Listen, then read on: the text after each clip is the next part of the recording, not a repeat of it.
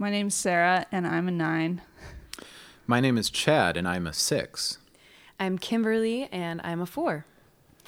At Work Wisdom, we use both ancient and modern practices to help people and organizations become the best versions of themselves. The Enneagram, much like mindfulness, is one of the ancient practices we use which aid in self-awareness and behavior change.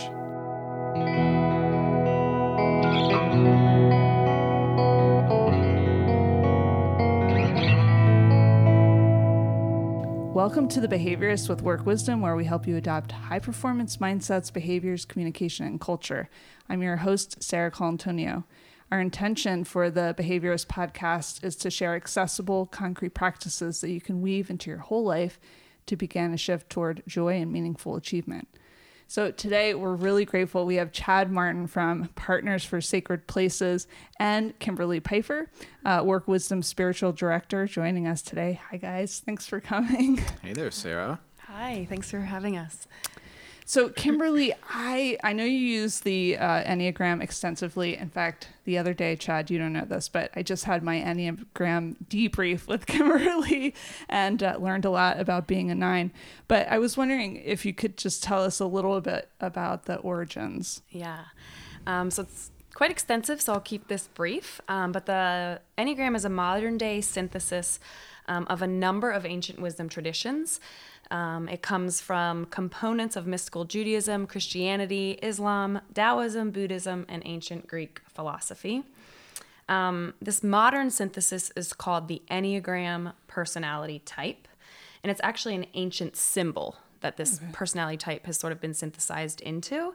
And it was put together by a Bolivian born Oscar Ichazo is the man's name.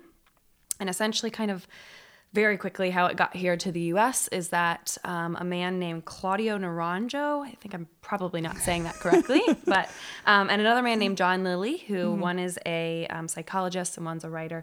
They went down to South America, studied with Ichazo, and then brought back what most of us, I would say, in our culture know as the Enneagram.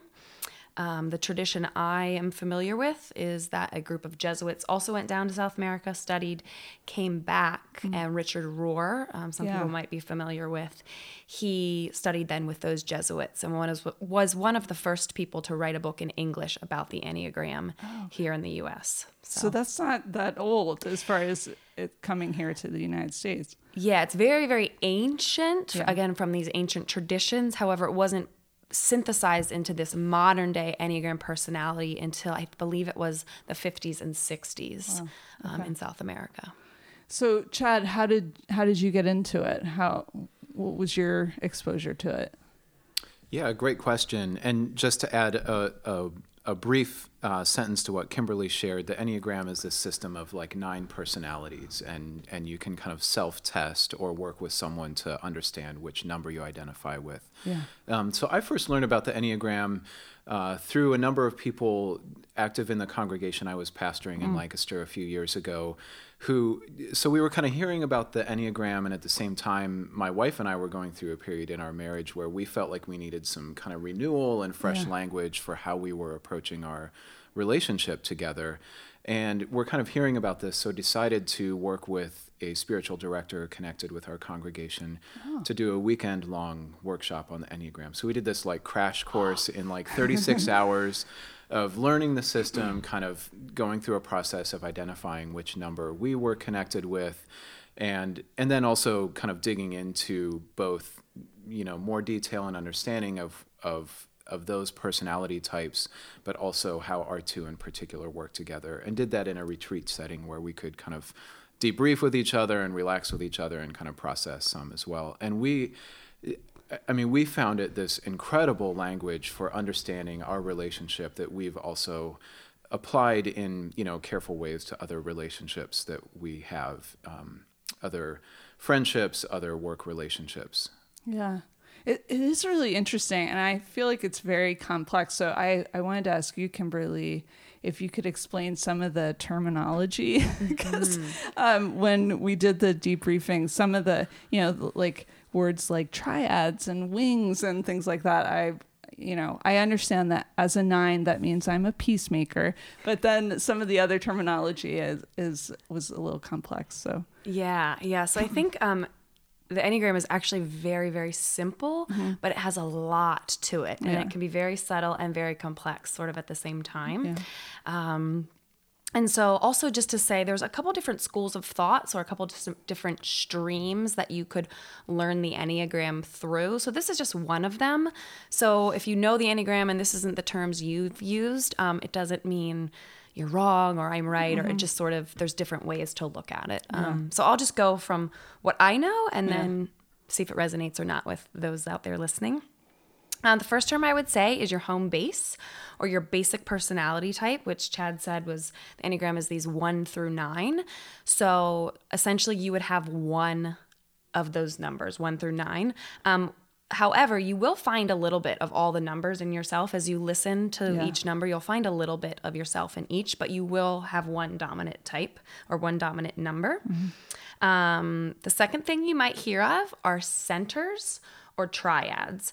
And that's where the 9 numbers are divided into 3s. So 3 groups of 3. And those groups, those centers, have common assets and common liabilities. So 8, 9, and 1 would be the instinctive body center. Okay. 2, 3, 4 would be the feeling heart center. And then 5, 6, 7 would be the thinking and head center. So have I lost anyone yet? Okay. No, I got to write this down. Okay. Yeah.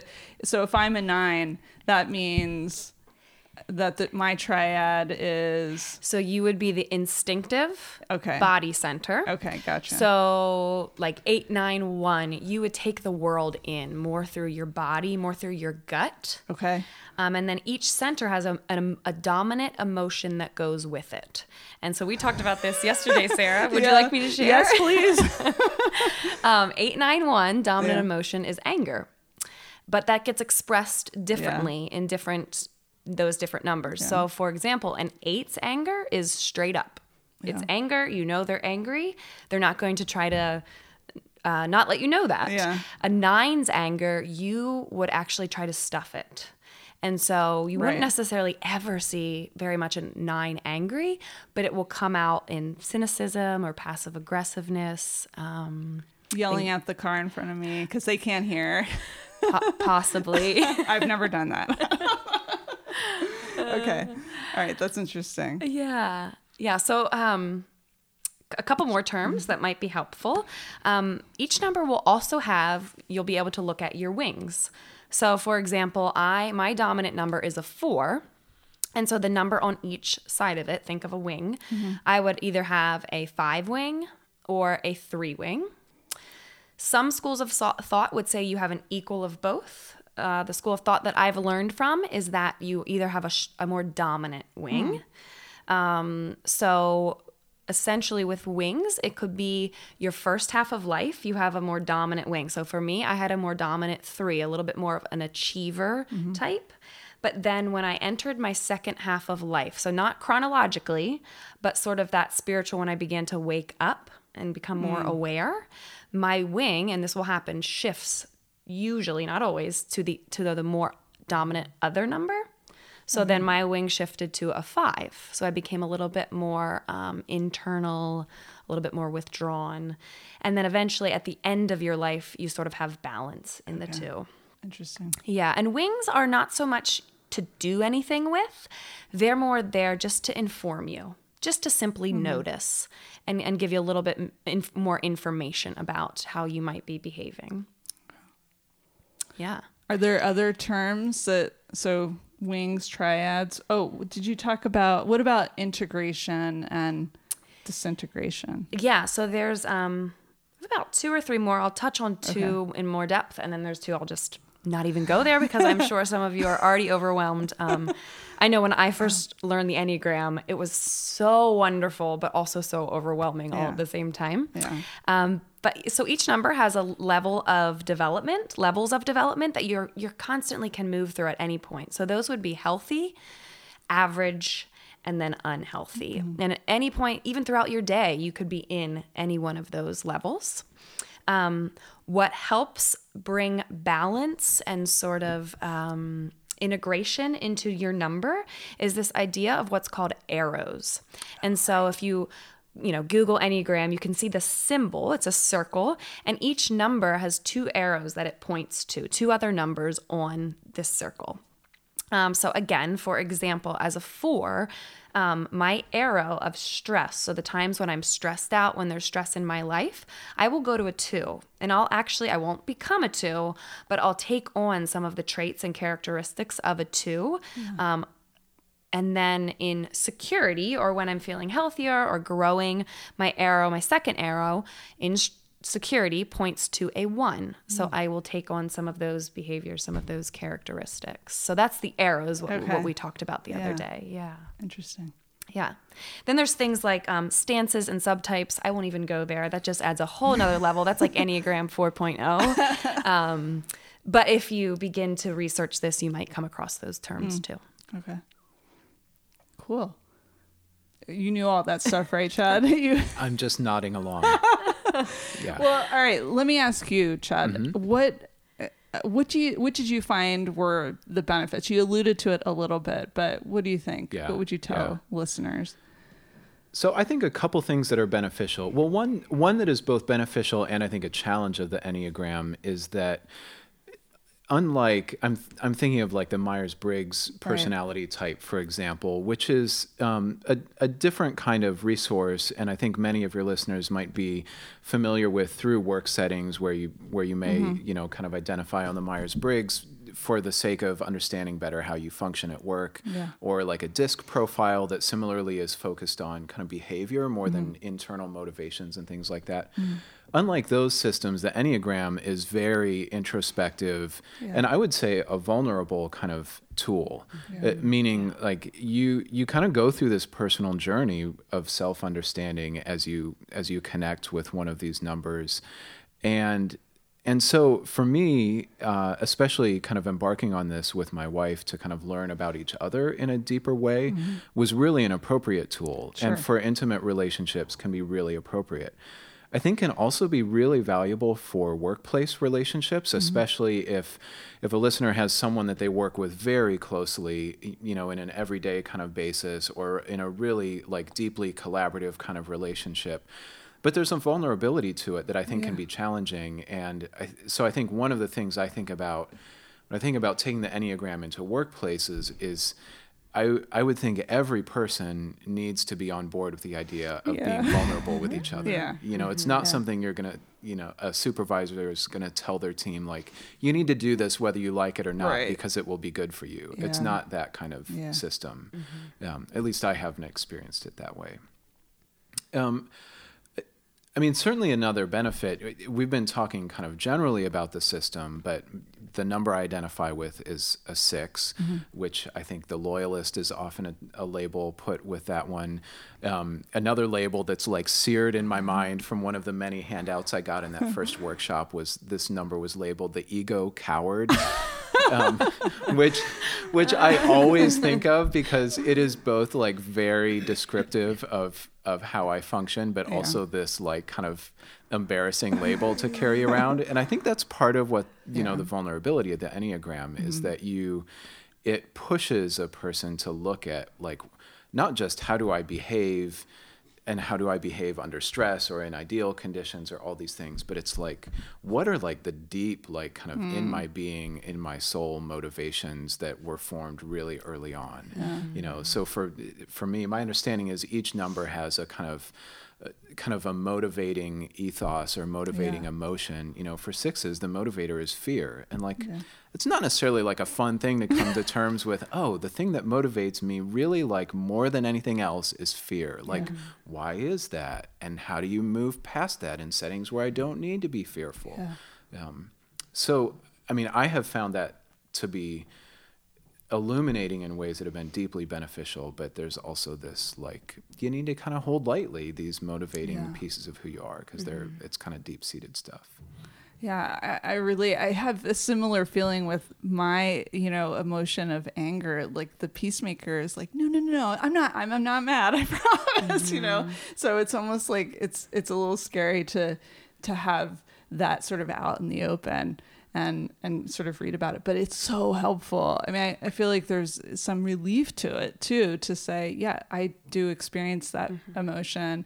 I need to, it was really helpful, Kimberly, for you to talk through some of the practices that 9s can do to kind of get to the healthy place versus, the unhealthy place. So, I like the vulnerability of it, but it also that's the freaky part of it too, definitely. So if I might add another quick piece to that, one of the things I've observed is I think many people, when they first figure out which number they identify with, almost the immediate reaction is like, oh no, I don't like that one. Right. And so which I think reflects back some of that, you see reflected back almost immediately, some of the internal stuff that's hard to come to terms with, and to see it brought to the surface can feel really vulnerable.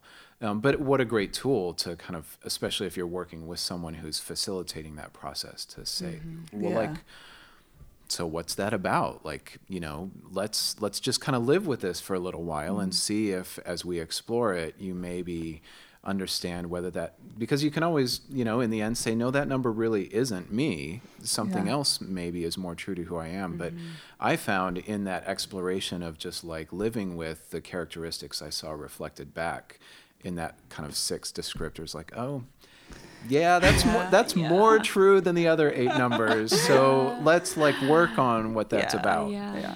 That's great. My partner and I, we both signed up for the Enneagram Institute. You can sign up for their emails. And that is, Chad, what you were saying, I love about the Enneagram is it really focuses on your shadow side. Yeah. And the idea that the more we can embrace our shadow sides and say, I'm not going to try to push that away anymore or ignore that. I'm going to let it come to the light.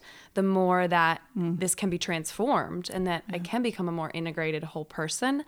Anyways, my partner and I, we sign up for these emails that you get on your number. So you can go there and say, I think I'm a 4. I'm going to sign up to get the 4 emails.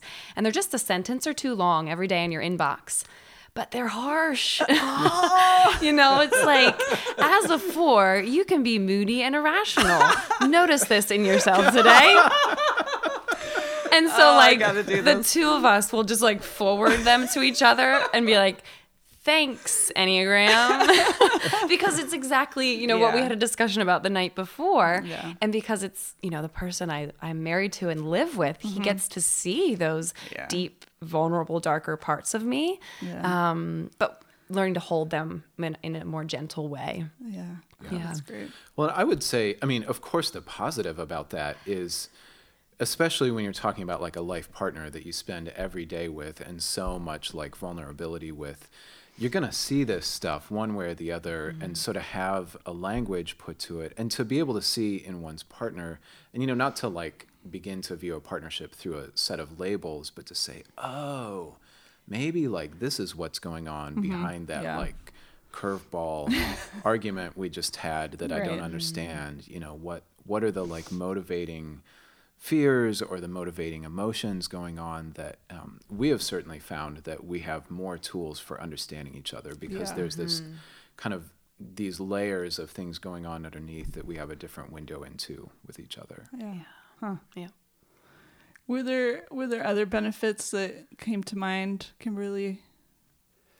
Gosh, I just think there's so many. It's hard to narrow it down, but I would say I personally got into the Enneagram through my spiritual direction program, just exposed to it, where then I was like, oh, I just want to learn more and more and more about myself, again, about these maybe harder sides of myself that I wasn't aware of, and then got into it with, thinking about getting married. My partner and I really started looking at one another and using that to work together. But I would say more recently in my life, looking at it now in my work environment, getting to know where I work, people are becoming more aware of their numbers. And so getting to be like, oh, wow, maybe that's why I have a disagreement with this person, because they actually like to disagree.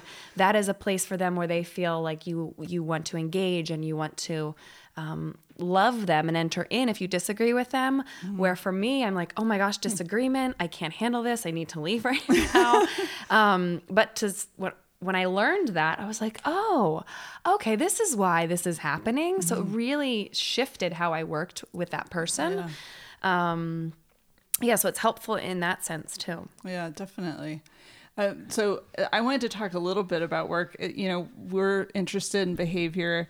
And so as you think through, Chad, I'm going to direct this to you. As you think through the years since you first discerned your number, can you think of a time when knowing your number helped you in decision-making with your vocation? It's a leading question, isn't it? It is.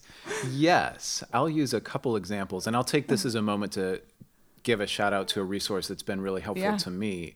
There's a book, this is now a resource that's been out for 20 years or more. I think the author is Helen Palmer, and the book is The Enneagram in Love and Work.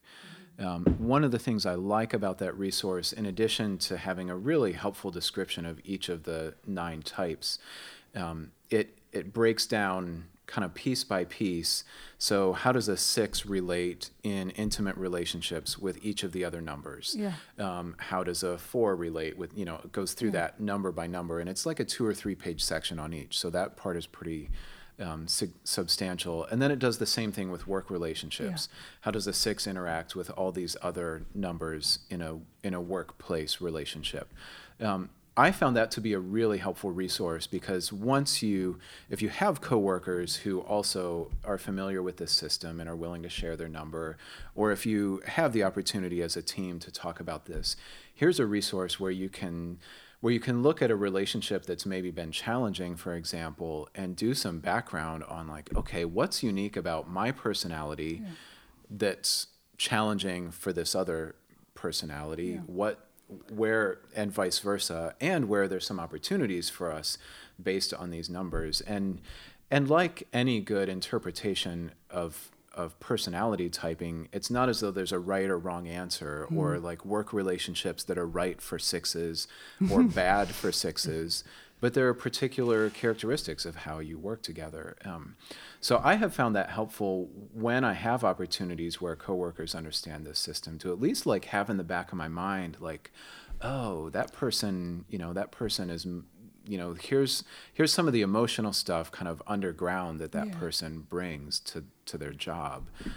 Here are the common characteristics of how that kind of number may respond. As a loyalist, as you may imagine, like one of the challenges is like, when is the right time to do something new?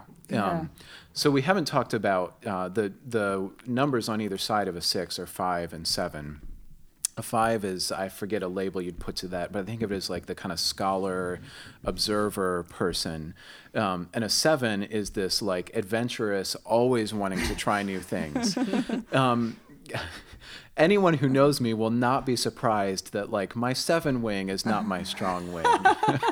I love to like read and think about things. I kind of hate new things. Gotcha. So for me, that's been helpful to just have ways to reflect on that, to say, if I want to be kind of a healthy whole person, I need to be paying attention to how I embrace kind of new stuff and new challenges and take some risks. I tend to not be like real fond of risk, so how to embrace that. And I think that's just been helpful as I changed job, kind of had a major vocational change about 2.5, 3 years ago. And thanks to Work Wisdom, did some great work with Kedron Crosby around that transition. And I think for me, that's like what equipped me to take an important risk vocationally, to do some background work and understand myself. Because apparently that's what I needed to take. Even a small risk is like, okay, develop every tool I can. So anyway, That's great. So, and did you and Kedron do the Enneagram? Is that, or? It's a tool that we used some in our work. Yeah. But I think more the backdrop of like, okay, if this loyalist is ever going to move on, he's going to need like every confidence builder at his disposal. So, Kimberly, that leads me to ask, does your Enneagram number change? Or should it change? Could it change? Yeah. How does that work? So again, from the model I studied, but also from what I understand, most of the models out there would actually say that no, your dominant number is your dominant number, that you're born with that way, with that number, and then that informs the way you as a child interpret and take in your world. It informs the way you perceive your caregivers, even if your caregivers weren't the wound that goes with each of the 9 numbers as a wound. Even if your caregiver wasn't that way, that's the way you were going to perceive them no matter what. So again, this school of thought would say no, that your dominant number is your number. However, depending on life circumstances, you might not be able to recognize the number because of the job you're in or the season that you're in, or like I talked about, these levels of development. You could at any point be in a very healthy level, a very unhealthy level that makes it you not look like your number at all.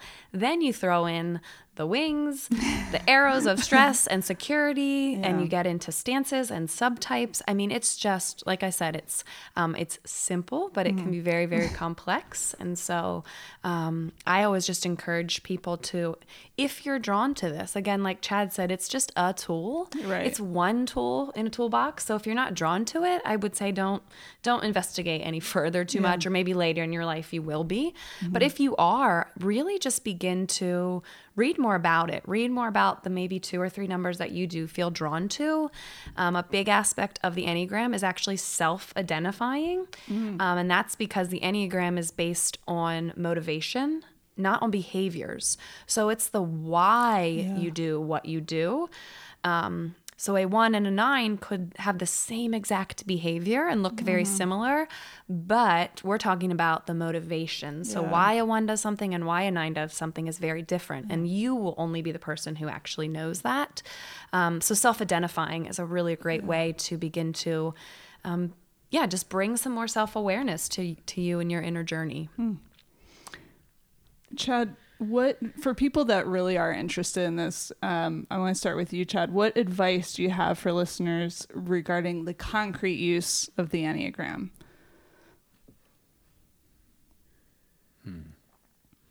I think maybe returning to something I said earlier of like, if this is new and you start digging in and your first reaction is like, ooh, I'm not sure I like that. While I would agree, Kimberly, that like being, moving on if this really isn't your thing is great, because it's a probing kind of tool. And if it's not your thing, that's great. But maybe also being willing to give it some time and kind of listen of like, well, okay, so this doesn't sound attractive to me, but is there some truth about who I am that's here that could be valuable? Okay. Yeah.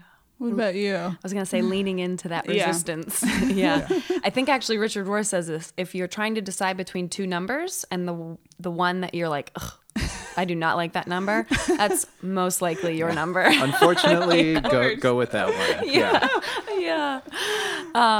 I would say as you get into this, just read as much as you can. Go, like I said, the Enneagram Institute is lots of free resources on their website, and tons of stuff out there nowadays, tons of books. Just read all you can about the number that you feel drawn to. For me, as a 4, that was not hard. 4s can tend to be self-absorbed. So I just wanted to learn all I could about a 4 and then about the others in my life. So I would say learn about the number, the healthy levels, the average levels, and the unhealthy, and even journal about what that looks like, how you express that in your life.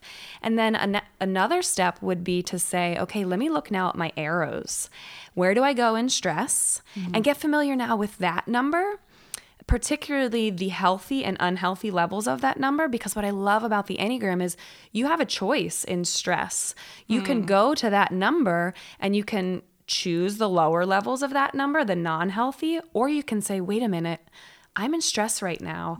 How could I choose, as a 4, how could I choose the higher levels, the healthy levels of a 2, so that I can avoid crisis rather than create more of a crisis that I might be in? So get to know your arrows, your stress and security numbers as well. Yeah, it's so enlightening.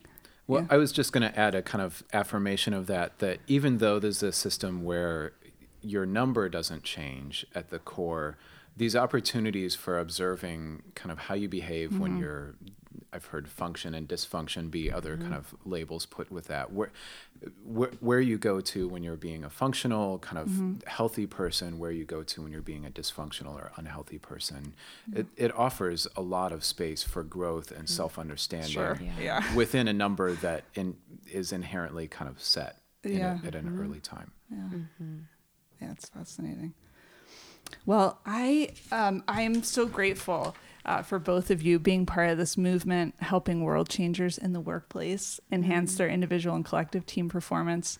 Thank you, listeners, for downloading The Behaviorist. We hope you'll subscribe. You should stream our next episode. We're going to get into organizational forgiveness so that we can become more successful, organized, confident leaders and teammates.